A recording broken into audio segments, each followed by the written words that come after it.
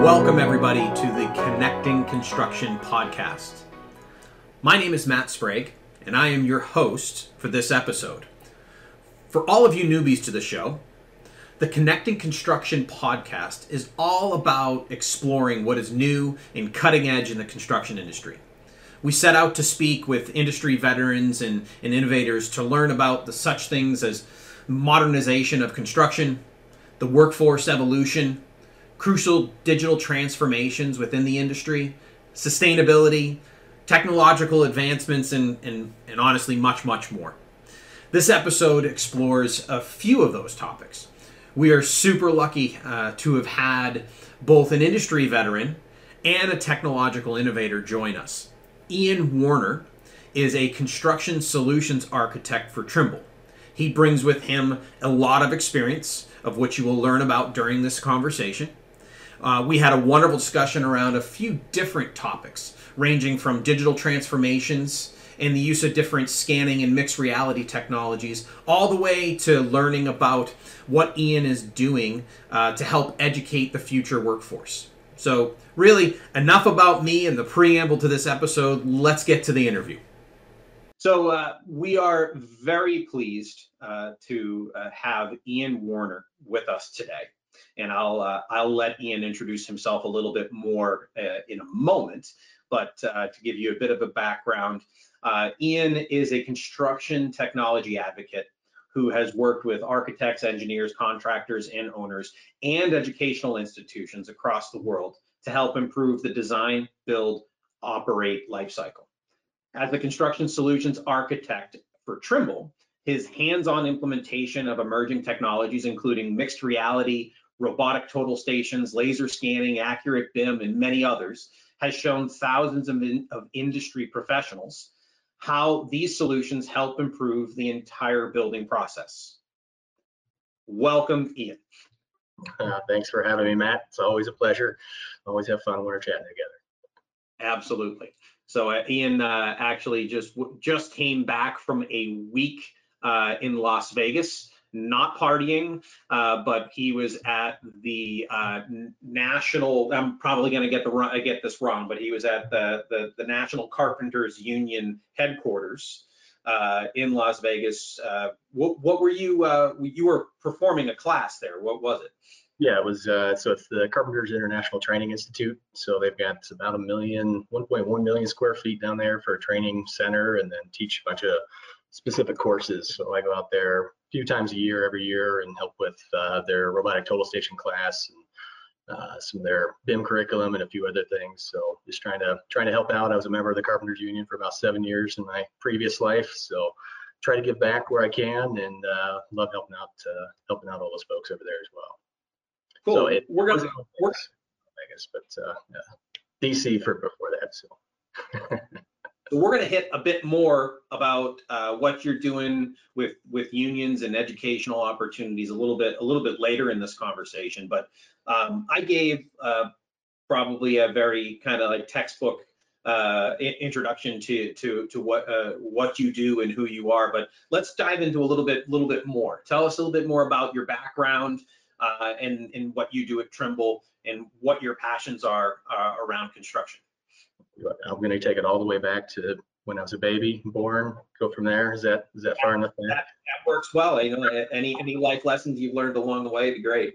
Yeah. So I actually in high school I grew up in a house that was built by an architect, and so I thought architects got to go build houses. So that's basically, I started off trying to go into the architecture department and get an architecture degree at the University of Kansas, and very quickly learned that I was more into the money and hands-on type applications. So got a dual bachelor's in architecture studies with a business degree as well, and then didn't want to pay back my student loans, so I went and got a master's for architectural management with an emphasis in design, build, construction management. So started off in the trades, grew up on a farm, was building everything out there and working on the farm, and then worked in the trades during the summers during college, and loved doing the hands-on thing. And after going through college, I went and started working for a couple general contractors. Having the college background, they automatically put you into the product manager type of role and that whole career track, and did that for a few years. Ended up wanting to switch out to the field. So when I was at J.E. Dunn, they transferred me over to the field program. They had a great program where they had all of their superintendent trainees actually join the Carpenters Union, go through all 3-4 years of apprenticeship, and use that as kind of a basis. So they understood what the folks were doing that you're going to manage, and get some hands-on applications as well as meet a lot of the people you're going to be working with on a daily basis. So I absolutely love that. Carpenter foreman, concrete foreman, general assistant superintendent, and then superintendent right before the recession. So that was lots of fun. So I wouldn't recommend being a superintendent during the recession. So that's all I can tell you. But and then we got the opportunity to build a project for Trimble back in 2012, 2011 timeframe, and I got to be the on-site technology manager for that project. And then I just stayed in the building I built. So got to know a lot of folks from the Trimble ecosystem, the machine control and geospatial, and that's right when they were putting the buildings portfolio together, and loved what they were doing, and they were nice enough to let me stay, which was really nice. And since then, I've basically helped develop the Building Point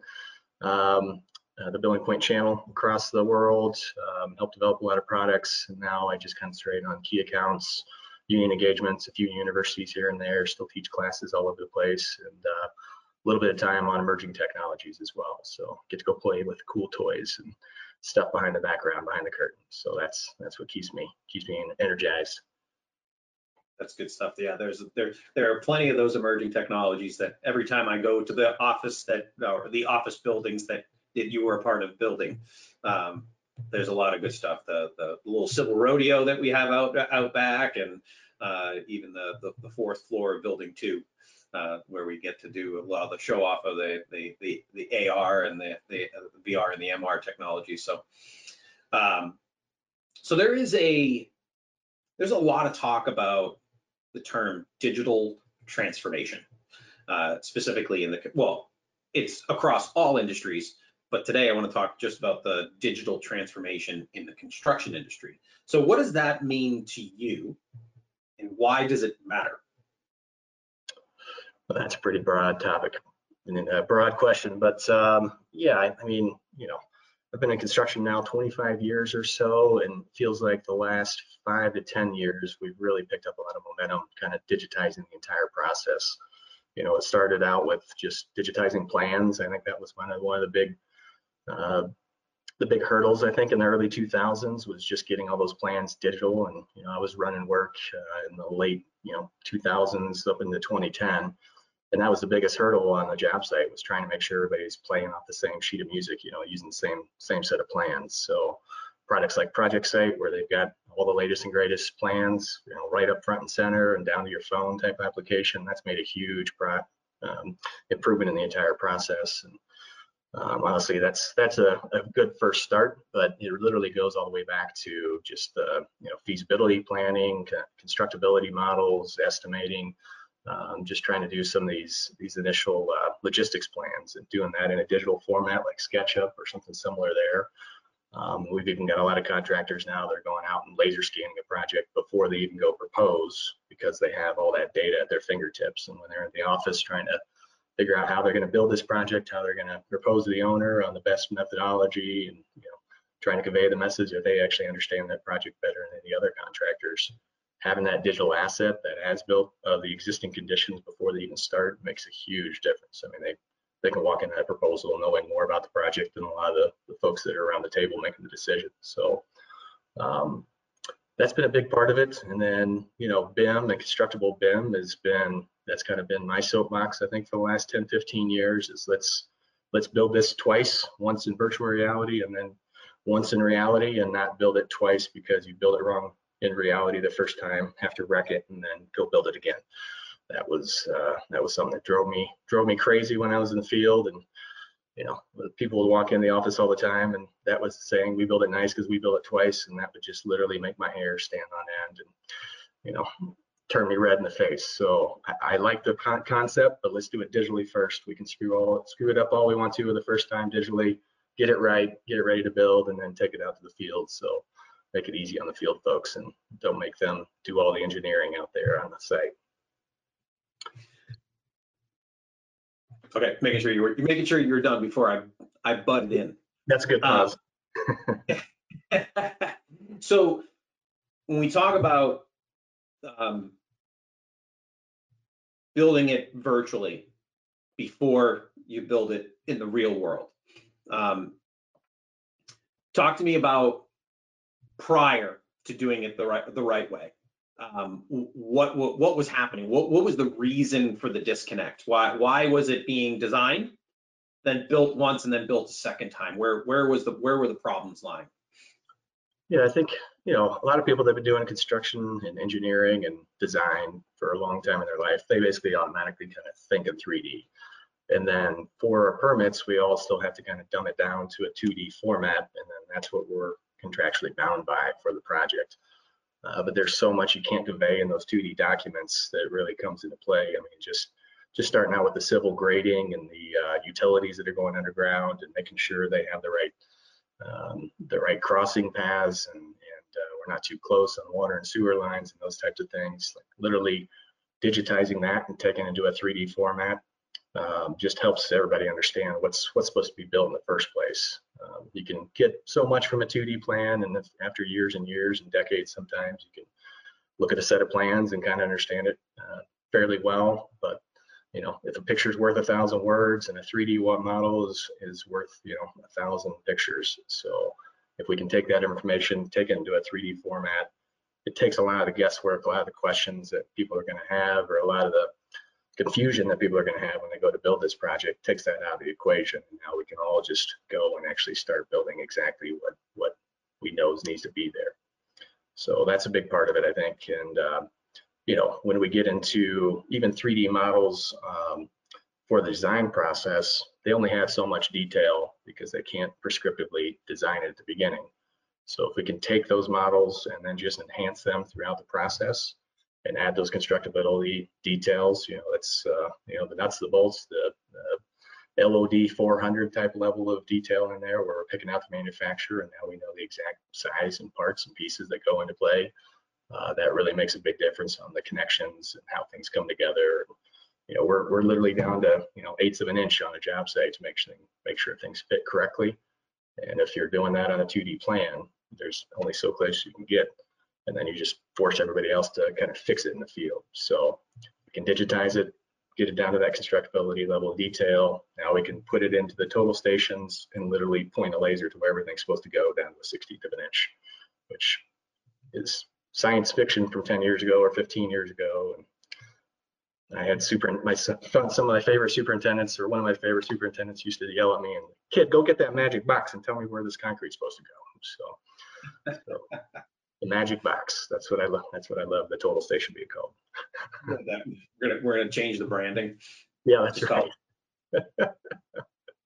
So it's my understanding that some of the areas of disconnect in from transitioning from design to build is the fact that the majority of the planning and design were happening from the architects, engineers, and the owners, and that the contractors are kind of left out of the equation, or had been historically. Right.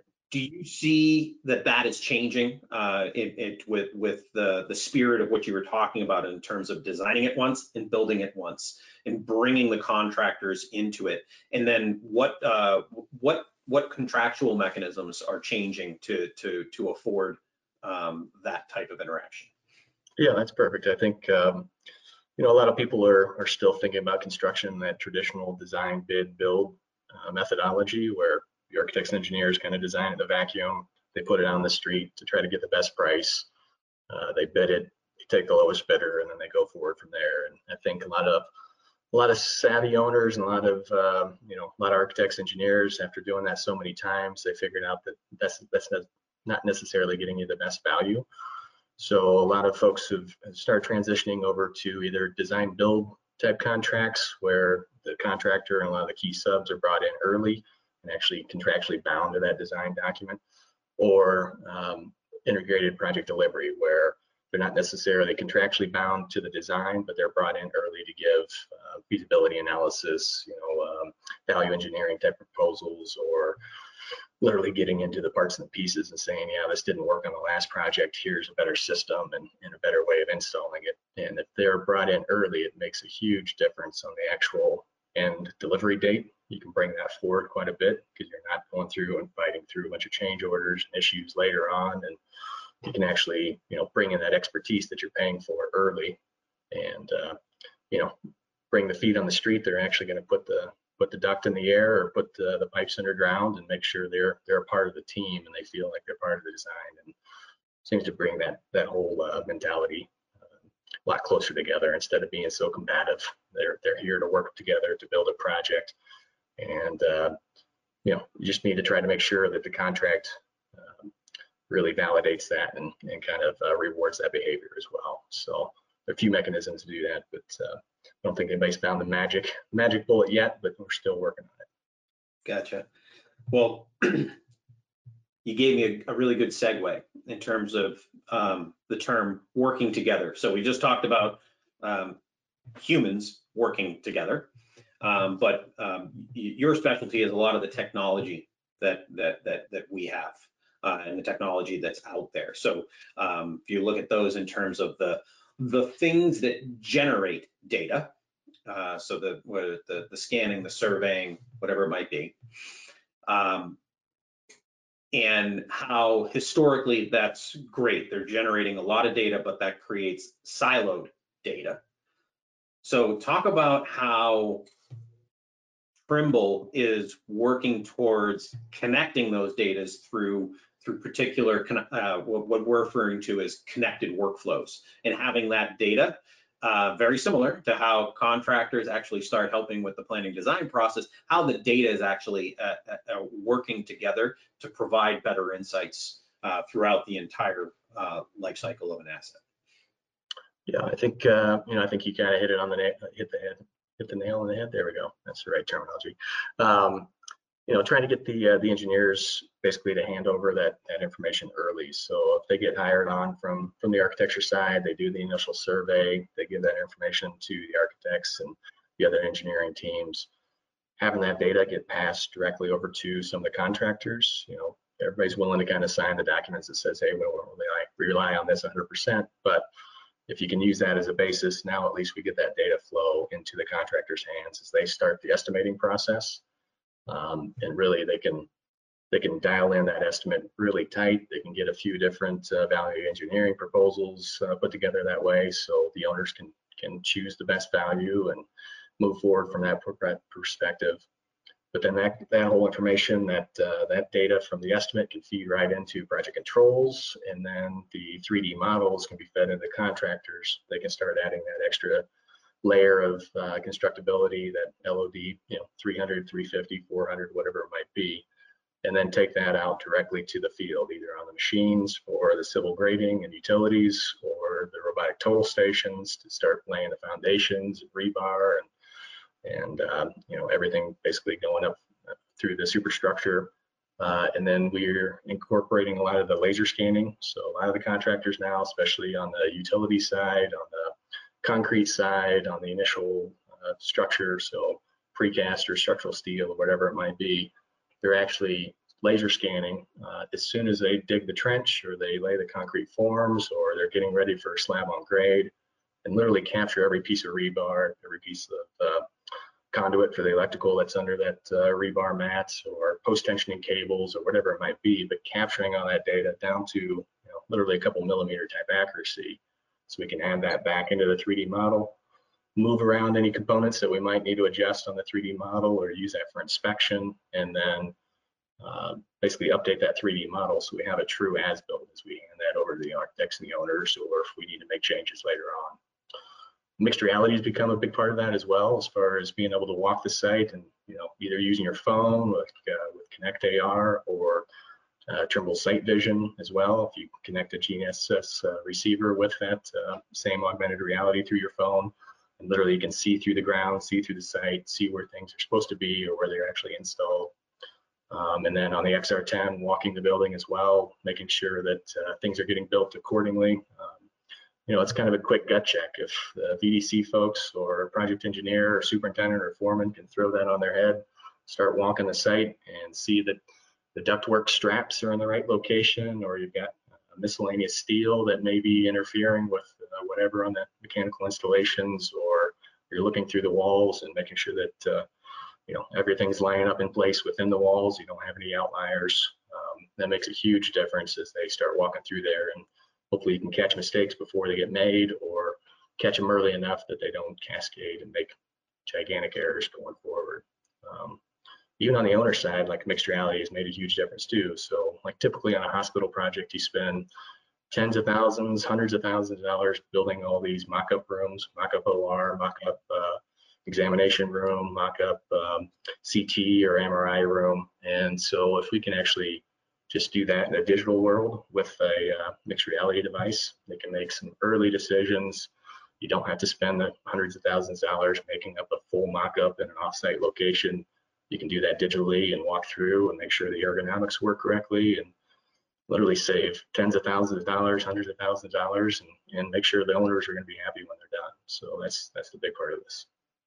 Yeah, it's like making sure that it's actually usable too. I heard a story around the use of mixed reality or even virtual reality, either way, around and again, it was a design of a hospital. And again, this was before any work had begun. It was purely in the design phase, and they had an assortment of nurses and doctors and other people who work in the hospital, go into the virtual world. And they realized that their design, and it was just something as simple as this: the placement of the ice machine was going to cause, like, over the course of a week, like 2 to 3 extra miles of walking, or something crazy like that. In terms of, so it was just, it was something along those lines, being like, was it really going to save any money? No, but it was going to save a lot of grief from specifically the nurses, who were going to have to, every time they had to go get ice, was going to have to walk, like, probably, I think it was like an additional 100 yards to go get the dang thing. So it's sometimes it's not necessarily intuitive in terms of the benefits that these things will provide. Right. Yep. Exactly. And the result would have been, they probably would have moved that ice maker later, and then you're ripping into walls with med gas in there, and then all sorts of potential issues. So yeah. not just a couple miles, but probably all sorts of other headaches. Yeah. So before, you had mentioned that you're now working with, like, kind of key customers and helping them kind of understand, maybe not necessarily entitled like digital transformation, but that's what you are driving there. And I don't know how much you're allowed to share. Maybe we can kind of anonymize it in terms of the customers, but, like, what are some of the problems that you're helping them solve? Yeah, I think a lot of it's been taking that 3D model out to the field. That's probably been one of the biggest issues we've had. And even if it's just PDFs, right? So a lot of times it's trying to figure out how to take that PDF out to the field and get it built according to all the details. So some of our latest total stations have the ability to import the PDF drawings directly, and you can lay out according to that PDF, or you can just take the 3D model or 2D CAD work drawings and start to lay out directly there. So trying to put in a process and a procedure in place so that they can these bigger accounts, these key accounts, and some of these are small contractors here that are local or international, or some of the major top ENR 100 companies as well. But they all need help kind of standardizing on that process and the procedure, and then the training that goes behind that, I think is fundamental. So we can sell some of the best hardware, software in the world, but if the folks in the field don't get some training and they don't get an ongoing training curriculum going with that,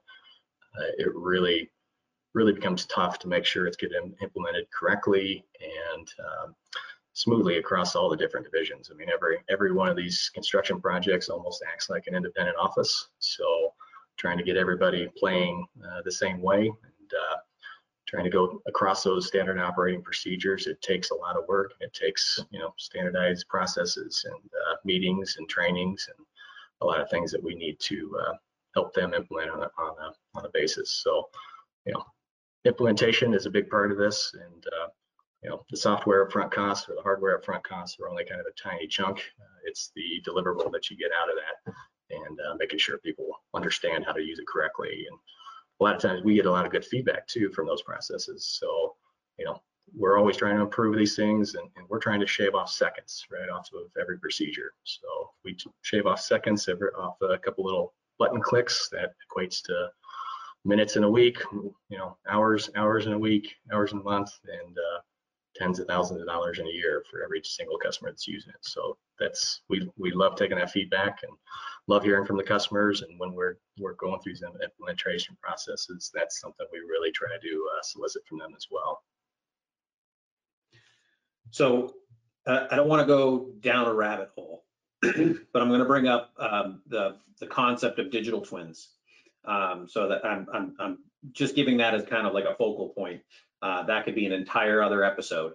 But when in my standpoint on all of this is that if we were to create a magical button right now and said, make a perfect digital twin product, my assertion is that in terms of it being a business, it would fail because we haven't, as an industry, really transferred from utilizing 2D drawings to really adopting 3D models. Do you agree with that? First of all, am I an idiot? So you're okay to say, Matt, you're an idiot. So do you agree with that? And in terms of that venture of moving from 2D to 3D, where do you think we are in terms of the industry? Yeah, you're not an idiot, and agree with you wholeheartedly, honestly. So I think we're just at the tip of the iceberg. There's been a lot of folks that have been dabbling in this or pushing it at the forefront. And, let's say 10, 15 years ago, 20 years ago, it was kind of the one percenters.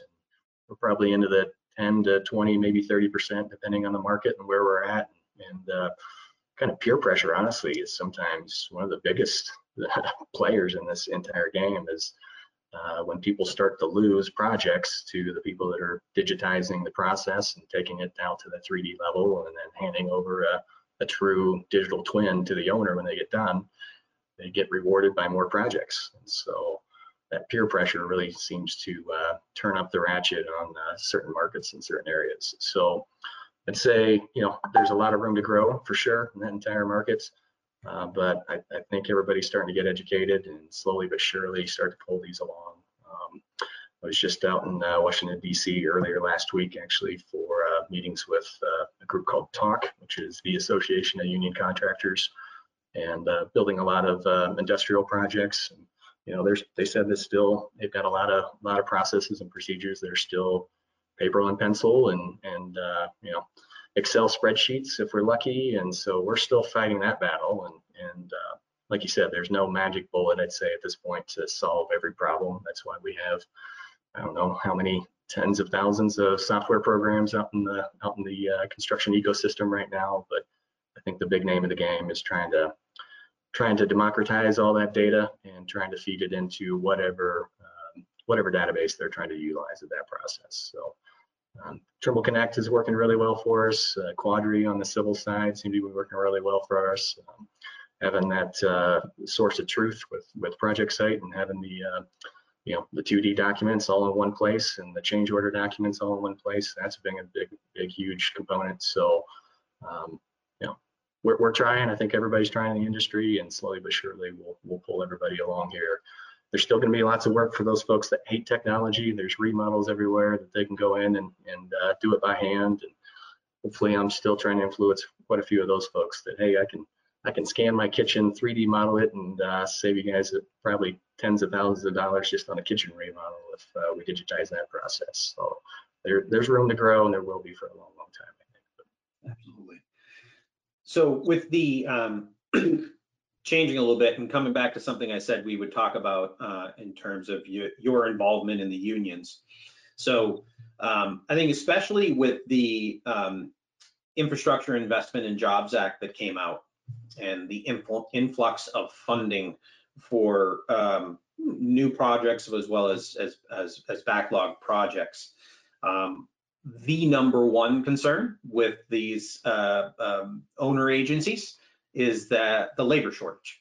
And they're like, great, got all this funding. No idea how we're going to get it built because we don't have the people to help execute it. So there is, to me, there's a couple sides to talk about. One being, well, okay, how can you leverage technology to help you do more with the same resources? But on the same side is that, and I think this is where your involvement with the unions and other educational sources is trying to help influence the future of that labor shortage, or rather lack thereof, hopefully eventually. So talk to us a bit about what you do in different areas within, we'll just call it the educational space, and what does that all entail? Sure. So yeah, I worked with a lot of the trade unions and a lot of non-union contractors as well, and non-union trade associations and trade schools. Still teach a lot of universities. That was one of the things that I asked for when I came over to Trimble was, hey, can I take this to my alma maters and the local universities here. So I've been teaching at CSU, Colorado State University up in Fort Collins for probably about 6-7 years. K-State for probably 8 years, Cal Poly, Virginia Tech, so all sorts of schools all over the place, and basically teaching a lot of these fundamentals of total station surveying, laser scanners, mixed reality, all those different technologies. And what I found was, we're really trying to take and make construction cool again, right? Like when a lot of the counselors in high school for the last 40 years, they've been telling every student, hey, you need to go get a college degree and get out there, and doesn't matter if you don't know what you want to learn, just go enroll in college and start your degree process. And I think what we've seen is we've had a lot of folks graduate from college, and it may have taken them 6 or 8 years to get a single degree. I know it took me, I think 5.5, 6 years to get my degrees, and I think I changed degrees probably 3 or 4 times trying to figure out exactly what I wanted to do. So when we go to a lot of these career fairs, we can show them 3D models up on the screen. We can show them the total stations, the robots there. We've got Spot the Dog, the integration with Boston Dynamics and our laser scanners there, where we can drive a robot around the entire career fair center, and it really seems to grab the students' attention that never would have thought about construction as a possible career opportunity. And now they see that, oh yeah, well, I can go into construction and I can be in IT and focus in that direction as well, and focus on these digital aspects that they might not have ever thought existed in the first place. So that's been a big part of it, is just trying to get that information out to the high schoolers and the junior high students, and letting them know that this actually exists in the first place. And then it comes down to actually, like I said before, like training the individuals on these programs. So we've got a great team. We've got all sorts of folks that concentrate on the educational realm, at the university level, at the trade school level, at the union training courses as well. And so, I'll go out and actually teach these classes and take 2 days to a week and take them all the way through that digital process, where we show them a couple 3D models. We may show them how to 3D model, and easy to use tools like SketchUp or AutoCAD or whatever it might be. Take those 3D models out to the field, lay them out in the training centers, and then digitize that, bring the as-built information back, or laser scan their entire facility and turn that into a 3D model. And that really seems to put the rubber on the road there, and they see that, oh, this is not rocket science, right? I don't have to have a full professional license surveying degree or program that way, or I don't necessarily need a full engineering degree, or if I'm interested, I can go into the trades and get a degree simultaneously. So I think there's all sorts of programs. I know that some of the trade schools have this in place. A lot of the union training programs have this in place, but they'll actually receive college credit while they're getting paid to go through their apprenticeship while they're getting paid by their contractors. So it may take them an extra, few hours every quarter, but they're able to get, almost a full associate's degree worth of credits by the time they fulfill the apprenticeship requirements. Plus they're getting paid, plus they've got benefits, and then they can take night school and or take a break and go back and finish their bachelor's program or master's program and still continue that education, but have a lot clearer definition of what they want to do in their career at that point in time. Plus hopefully some money in their pocket, which always helps to get through college. Absolutely.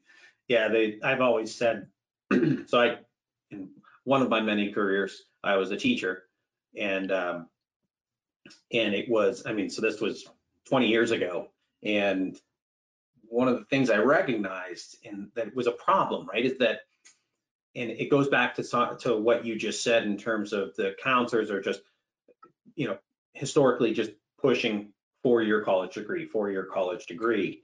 And, I taught at an inner city school, and it was just like, listen, not every kid is going to go to college, and they're getting absolutely,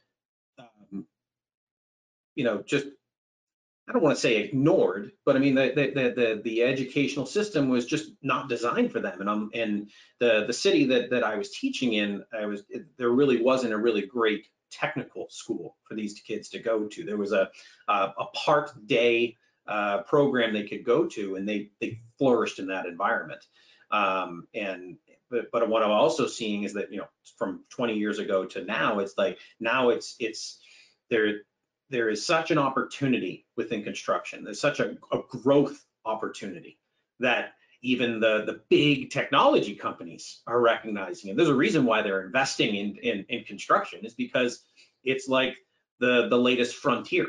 Which industry hasn't had technological adoption? Which one has the greatest growth potential? And there's a great opportunity here for not only college-bound students, but also non-college-bound students to take advantage of that. So I think it's great, the things that you're doing in that space. Yeah, that's even on the workforce that's in construction right now. I think I saw a stat that majority of the folks that are in construction are in that 35 to 55-year-old range bracket. So with, I think, a larger majority of that in the 45 to 55-year-old range bracket. So, in the next 10 years, we're looking at losing a lot of that institutional knowledge, a lot of that tribal knowledge that's been gained out there on these job sites. Sometimes the best way to learn is to do it wrong. So if these folks have learned it very well in their careers, hopefully we can get them to pass that information over to the next generation and start to recruit that next generation. And things like the XR10 with the HoloLens version 2. There's programs with Microsoft. They've got a program called Remote Assist. So if you think about, maybe there's a superintendent that got banged up and they can't really make it out to the job site, or what we've seen the last couple of years with COVID, they're at risk and they don't want to be out there on the job site with all the young bucks and getting the opportunity to get COVID or something like that. They can literally log into their computer, log into like a Microsoft Teams meeting, and then the people on the other end, they can be wearing the XR10 or wearing the HoloLens, and they can see through their eyes, see exactly what they're seeing, make markups on the walls or on the piece of equipment or the tools and the parts and pieces right in front of them, and literally talk them through. Okay, here's how you put this together. Here's how you lock out, tag out on the power system for this new air handler, whatever you're doing, and walk them through the entire process, and hopefully give a lot of that knowledge transfer over to that next generation. And it's a one-to-many type of situation too, so they don't have to just do that with one apprentice or one journeyman out on the job site. They can actually do it with multiple folks, and just be almost like a call center where they can help manage at a foreman level, but they can do it remotely, either from their phone or from a computer, almost anywhere in the world, and help to guide those folks and keep them from making mistakes and keep them safe and make the whole process a little bit more efficient. So all sorts of opportunities. Oh yeah. Well, excellent. So that is actually all the time we have. Want to really, it went by quick, didn't it? Yeah. I was waiting for more. Wasn't too much torture, but that was great. thank you very much, Ian Werner, for joining us today. Thank you to everybody who has tuned in to listen to this episode. Hopefully everybody found the information to be extremely helpful, enlightening, and informative. So thank you all very much, and we look forward to seeing you all at our next episode of the Connected Construction Podcast. Perfect. Thanks, Matt. Thanks, everybody. Thank you, Ian.